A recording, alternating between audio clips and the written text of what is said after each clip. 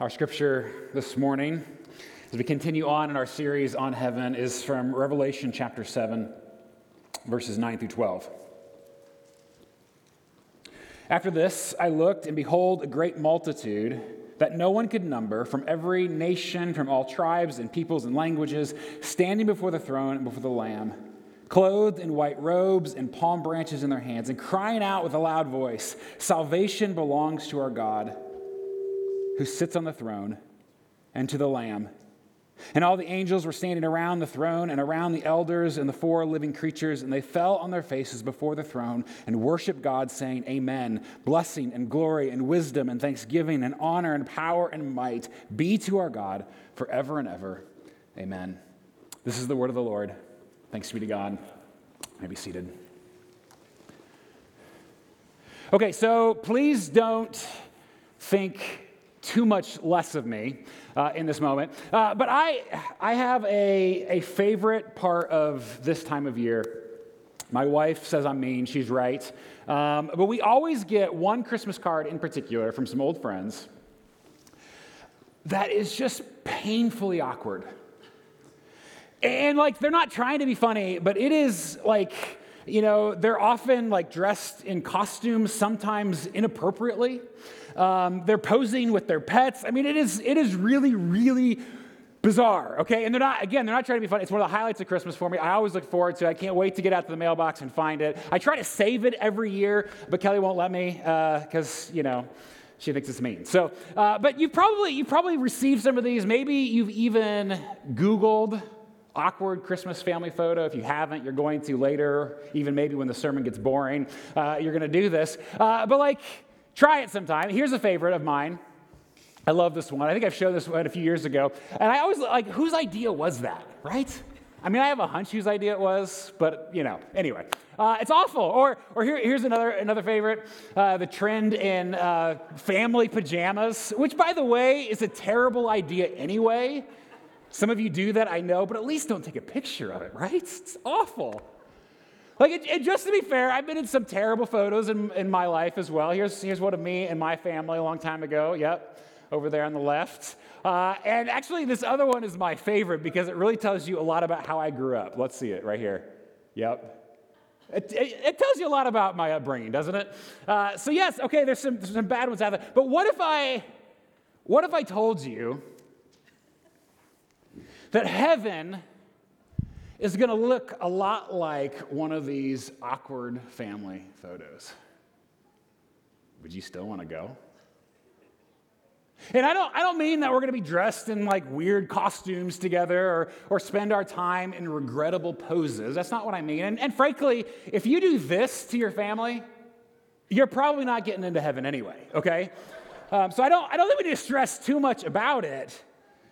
But heaven will be one big, awkward family reunion. Oh, come on. Really? Because if I'm honest, when I tend to picture heaven, it's me, of course, I'm there. And it's my family and my friends, right? It's the people that I want to spend eternity with, right? So it's people who think like me, talk like me, who like the same shows as me, who laugh at the same jokes as me, who vote the same way, right? Who have all these things in common. People who think I'm funnier than Reed and better looking than Patrick, right? That's who I want to spend eternity with, right? I want to surround myself forever with people just like me. And we kind of have this mentality that it's you get a heaven tailored just for you, and you get a heaven tailored just for you. Sounds kind of nice, but it's not reality. In fact, the reality is there will be people in heaven who have hurt you, offended you, disappointed you, frustrated you, argued with you, let you down. There'll be people in heaven who, for some of you, you wouldn't want living across the street from you. Who you wouldn't let your kids play with their kids. People who grew up in maybe a different neighborhood, a different part of town, or a different country, or with a different language. people that you actively dislike, and people that you passively avoid. And if that doesn't excite you about heaven, maybe it's you who won't be there. Because the reality is, and our big idea for our time together this morning, if you take just one thing with you today, I hope it's this: heaven is going to be like one big, awkward family reunion. Okay? Awkward, uncomfortable, at least from this vantage point, right? From this perspective. Heaven will be like one big, awkward family reunion, but you'll love it. Okay, but why are we talking about heaven at Christmas, right? I mean, who's dying? All of us, first of all, right? This is the direction we're headed. And Advent, you see, Advent is a season of longing, right? Of waiting, of expectation. It's waiting for Jesus to come, not just as a baby, but finally and forever as King, here as our King. And so we're taking this Advent to ask together, what are we waiting for ultimately? And so if you're here with us this past couple of weeks, week 1, we looked at Jesus' words in the Gospel of John, that heaven is a promise. Like, I know it's hard to believe, right? I know it sounds like some pie in the sky fairy tale, but our belief in heaven is rooted in the fact that Jesus himself promised heaven to us. He promised it to us. And then he died and rose again to show us that life after death really is possible. Heaven is God's promise to his people. Week 2, we talked about the place of heaven. Like, where is it? What's it like? You know, we have all these preconceived notions, and that it's not some spiritual realm where we just float around on clouds playing harps. We don't grow wings. It's not like that. Heaven and earth actually become one. That's where it's all headed, that heaven is coming here. Like this, but unimaginably better. Today, we're talking about the people of heaven. Who will be there? And what will this eternal community be like? And so if you haven't already, turn to Revelation chapter 7, because as we peer into these words, we see pretty quickly that God is gathering to himself a big, awkward family. A big sort of cosmic party of all kinds of people, and it's beautiful. And so the first thing that we see in Revelation 7 is that heaven is for Jesus' family. That's the first thing. Heaven is for Jesus' family. That's who gets in. Okay, so if you're curious about that, it's not good people, right? Decent people. People who are like me, right? Or like you, right? That's what we often think of. It's people who have been washed in the blood of the Lamb. And so, look at verse 13 in chapter 7. There's a question, right? For where have they come? It's a good question, right? As John is looking in on this sort of heavenly scene, who are these people who have gotten in, right? Is his question. In verse 14, the answer is they have washed their robes and made them white in the blood of the Lamb. And they all cry together with one voice, right? Verse 10, salvation belongs to our God who sits on the throne and to the Lamb. Okay, so what we see here is church, Jesus, heaven is not for everyone. It's not for everyone.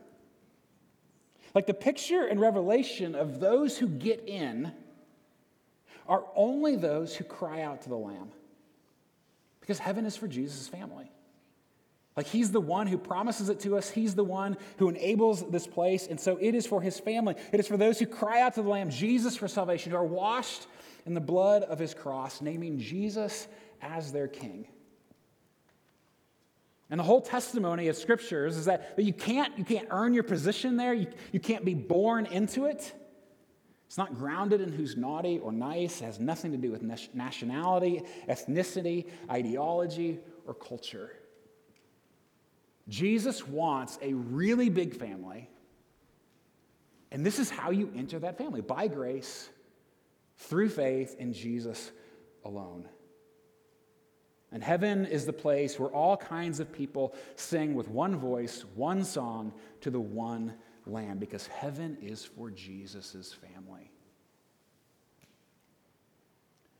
But that means Literally anyone can get in. Anyone. How do you feel about that? Which leads to the second thing. Jesus' family is not what we expect. Jesus' family is probably not what many of us expect.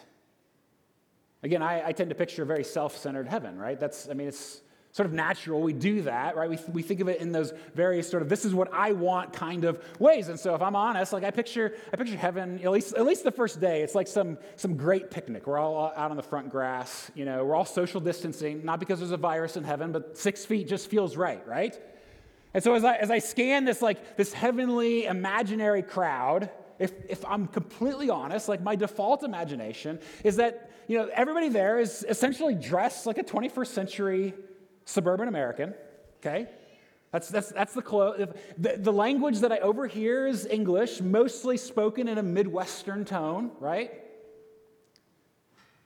I see, people who are generally financially well off, tend to be fairly educated. White is the majority culture.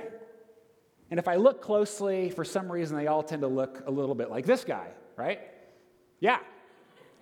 They all just look like me, right? It's a place of clones. It's terrible. Now listen, not only is this idea, this imagination, not only is it completely self-centered, it's theologically completely off base. And it shows how ignorant we can be when it comes to history and geography both. Chances are, people like me are going to be the minority in heaven. You and I, most of us, will be minorities. In some way or another, even if it's just education or economic status, right? It's going to be a little uncomfortable for some of us. Look again at chapter 7, verse 9.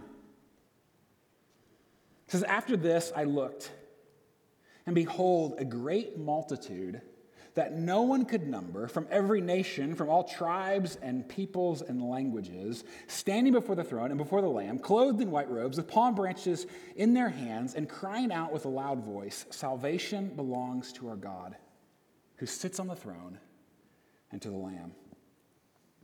Church, think about this for a moment. This is an amazing picture because what it shows us here, this little glimpse it gives us, is that heaven is not a place of sameness, tailor-made just for me. Heaven is not colorblind, nor do we all begin to speak one vanilla language. Think about it. Our God so values culture, ethnicity, language, and diversity that these things do not go away in heaven. Instead, they're glorified forever. And the early church knew this. In some ways, they knew this a lot better than we do, because most of us here in this room, right? Most of us are probably Gentiles by birth. Okay, that means we're not part of the Jewish culture, the Jewish nationality, Jewish ethnicity. That's not who most of us are. We're Gentiles, and so we are the original outsiders in the family of God. And don't forget that. I often do. Often when we read our Bibles, we automatically identify with Israel when we read our Bibles. And there's some reason for that, and it's not a completely off base, but first we have to recognize we're actually the foreigners in the story. We're the outsiders, the outcasts. We're more like the Egyptians and the Canaanites and the Babylonians and the Romans than we are with the Jewish people. Except that we have been grafted in by the blood of Jesus, by the cross. We are the ultimate outsiders who have been brought in to this incredible family of God. And in the first century, this was absolutely radical. In fact, many scholars, one of them in particular that I've recently read, a guy named Larry Hurtado, he's actually in heaven with Jesus now, but in his book, Destroyer of the Gods, which, by the way, is the best title of a book ever, he points to the ethnic diversity of the early church as one of the reasons why Christianity was so attractive in the first couple of centuries. Because no one on the planet had ever seen anything like it before. That Jews and Gentiles hung out together, ate meals together, worshiped God together. And it led, like if you've read the New Testament, it led to a ton of awkwardness, right? I mean, think about it. If you go through and look again at the letters that Paul wrote to individual churches in the first century, so much of what he's dealing with is the awkwardness of bringing people who wouldn't normally hang out, bringing them together, of Jews and Gentiles, of the rich and the poor, slave and free, all in the same room, worshiping God together. Like, a lot of what he writes about is this sort of awkwardness, this discomfort that was inevitable. And this was always part of God's plan. From the first book of the Bible in Genesis, when God calls Abraham and says, you're going to be a blessing to all nations, to now at the very last book of the Bible, this scene in Revelation when all nations are brought before the throne of the Lamb. Because God wants a big, awkward family. Yana Connor, she writes about this specific text in Revelation. She says, God didn't make their new heavenly bodies monolithic. He didn't make them all blue-eyed with fair skin or cocoa brown with curly locks. He allowed their ethnicity to pass over from the temporal to the eternal. That's how much he values ethnicity. That's how much God loves it. And there are a lot of implications of this, right, church? I mean, for example, some of us may not have a lot in common with the majority of people in heaven. Most of the people there will have never seen the Home Alone movies. Most of them will never have ordered a Christmas gift on Amazon. Most of them will have never eaten at Chipotle, never been in a plane, never been to college, never retired, never spoken English.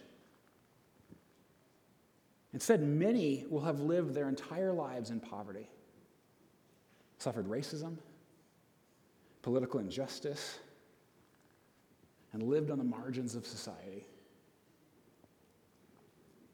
You know, just a moment ago, Reed mentioned our relationship with Rwanda and the Shira Diocese there. And a few years ago, I had the privilege of going and being a part of that team there in Rwanda. It was an amazing experience. And I mean, I'd love to go back. It's just incredible, incredible people. But I was, as you can probably imagine, I was the minority in every room I walked into during that entire experience. And at times, that made small talk a little bit difficult, right? And I'm not very good at small talk to begin with. And so it's like, okay, you grow bananas, awesome. I've seen a banana. I mean, that's like kind of, it was hard for me. And yet it was so beautiful. Because we did have one thing in common. And you and I may not have a lot in common with the majority of people in heaven. Except for this.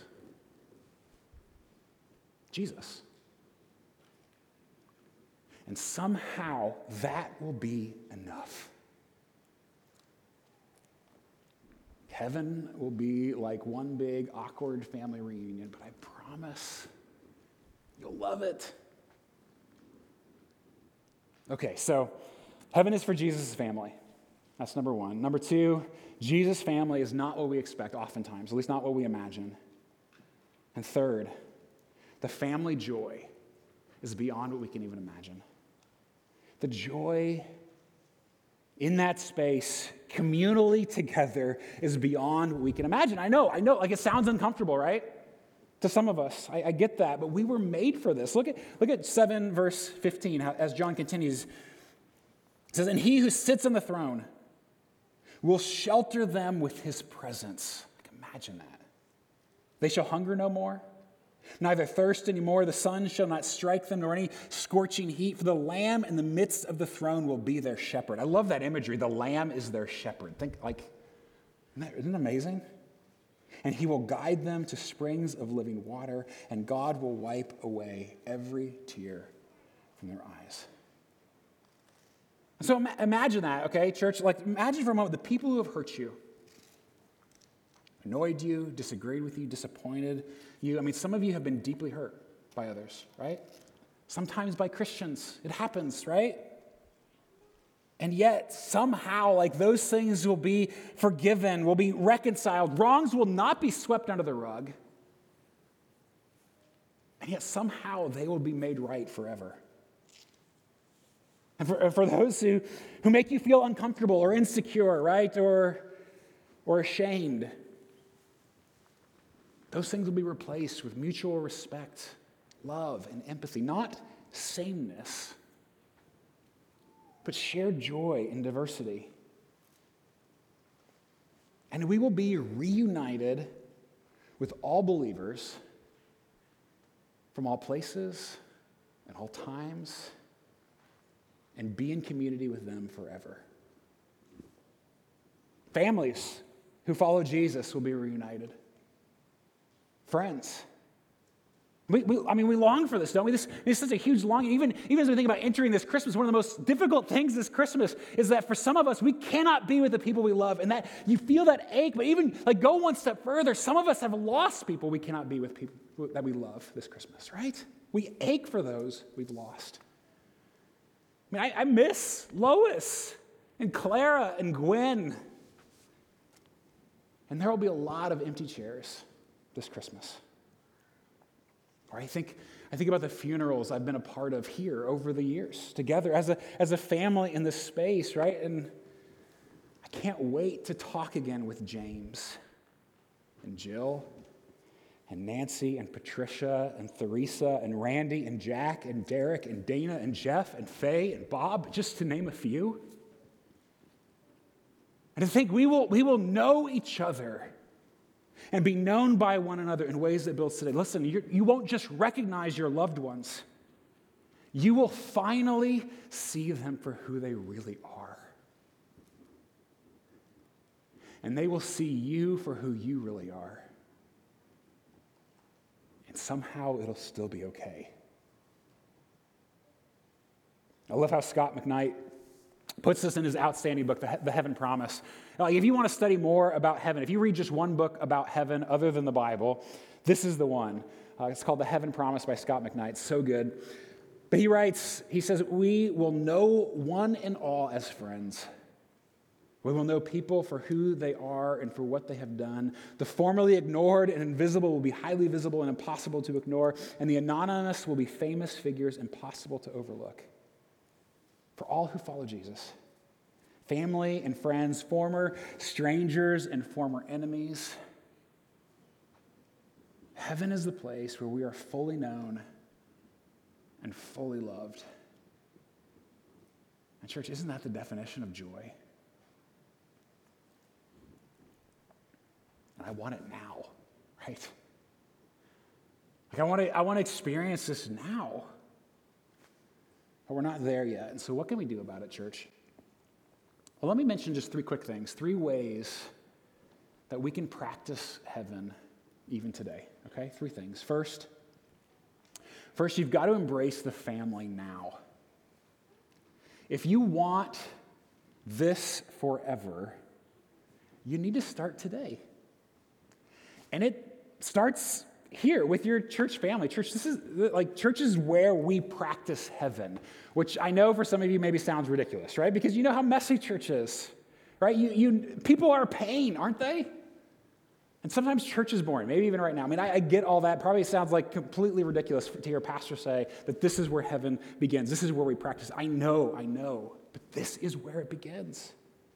If you're a Christian, church isn't something you go to, it's something you are, and you are going to be stuck with these people literally forever. And so whether you're here today or you're worshiping with us online, this is a small taste of eternity. Commit to this family. Commit to the believers in your life. Don't drift away. I know it looks different right now. Keep investing in these relationships. Practice heaven with us. Embrace the family now. That's the first thing. Second, embrace the awkwardness now. Embrace the awkwardness now. There are people in your life that you will be with forever that you should really just go ahead and forgive. You should just go ahead and apologize to. Why wait? Why put it off? Do it now. You're going to spend eternity with them. And as for diversity, right? Diversity of all kinds. matters deeply to God, and it matters forever. It is not trendy, right? It's not just something we talk about in the 21st century because it's kind of a hipster thing to say. No, it is eternal, right? We see that picture in Revelation. It doesn't go away, and it should matter for us as well. One day, most of us will be the minority, and we will be the minority forever. Perhaps a little bit more empathy with the minorities in our world today, right? For some of us, a little more empathetic. We need God's help, don't we? In fact, our Cultural Connections team is hosting a prayer gathering immediately following this service. So in between our two services this morning, to just simply ask for God's help. And you can join us just to pray, God, how do we do this? In all kinds of diversity, right? Not just ethnicity, all kinds, right? It's difficult for us. How do we begin loving and welcoming people who are different from us? Not to mention those who have hurt or disappointed or disagreed with us. I know, this is going to blow some of your minds, okay? You're not going to believe me, but I'm going to say it anyway, okay? That you are going to spend forever with with Christians who voted for Biden and Christians who voted for Trump. You will be with those people forever. Some of you're about to walk out, right? You can't imagine that. So why not, start listening to and learning from and loving each other now? Why wait for that? Start embracing the awkwardness. It's going to be great, church. But we've got work to do, don't we? That's the second thing. Embrace the awkwardness now. And finally, embrace the joy now. Embrace the joy now. The only real joy in life comes through relationships. You know that, don't you? Not social media, relationships. Not binge watching the next show, relationships. And listen, I say that as an introvert, okay? I love my alone time. Some might even say, I don't like people, okay? I get that. And yet the older I get, and perhaps one of the greatest things I have learned over this season of COVID is how real joy is in community. The longing that I have to be with the people that I love, right?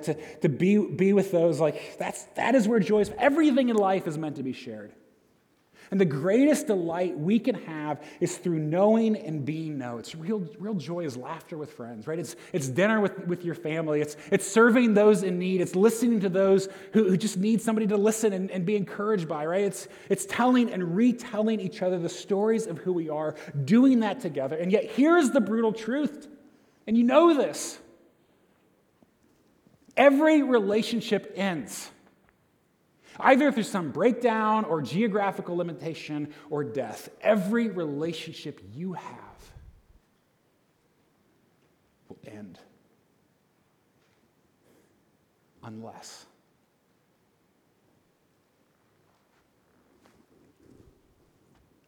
this story is true.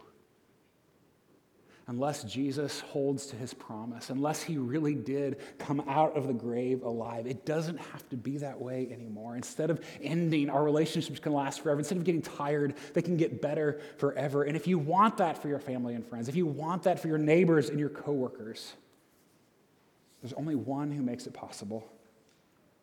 Look again at verse 10.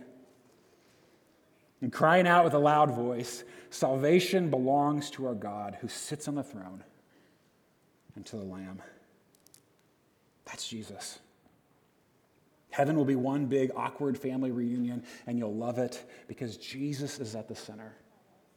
And he is the one who invites us. He's the one who enables this kind of forgiveness and reconciliation.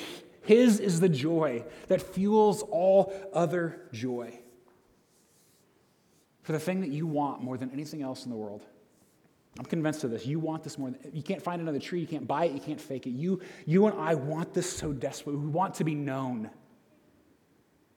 to be seen for who we actually are and loved anyway.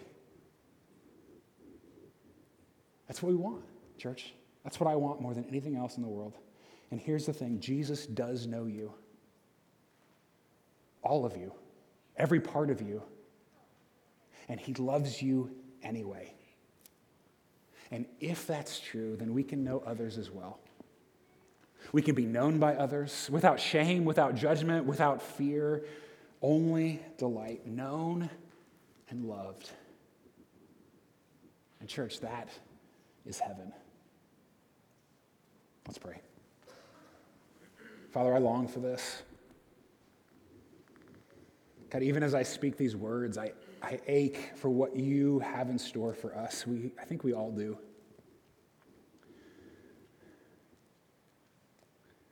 And so I pray that as we wait, you would help us cultivate a little bit of this, even just a taste of this now.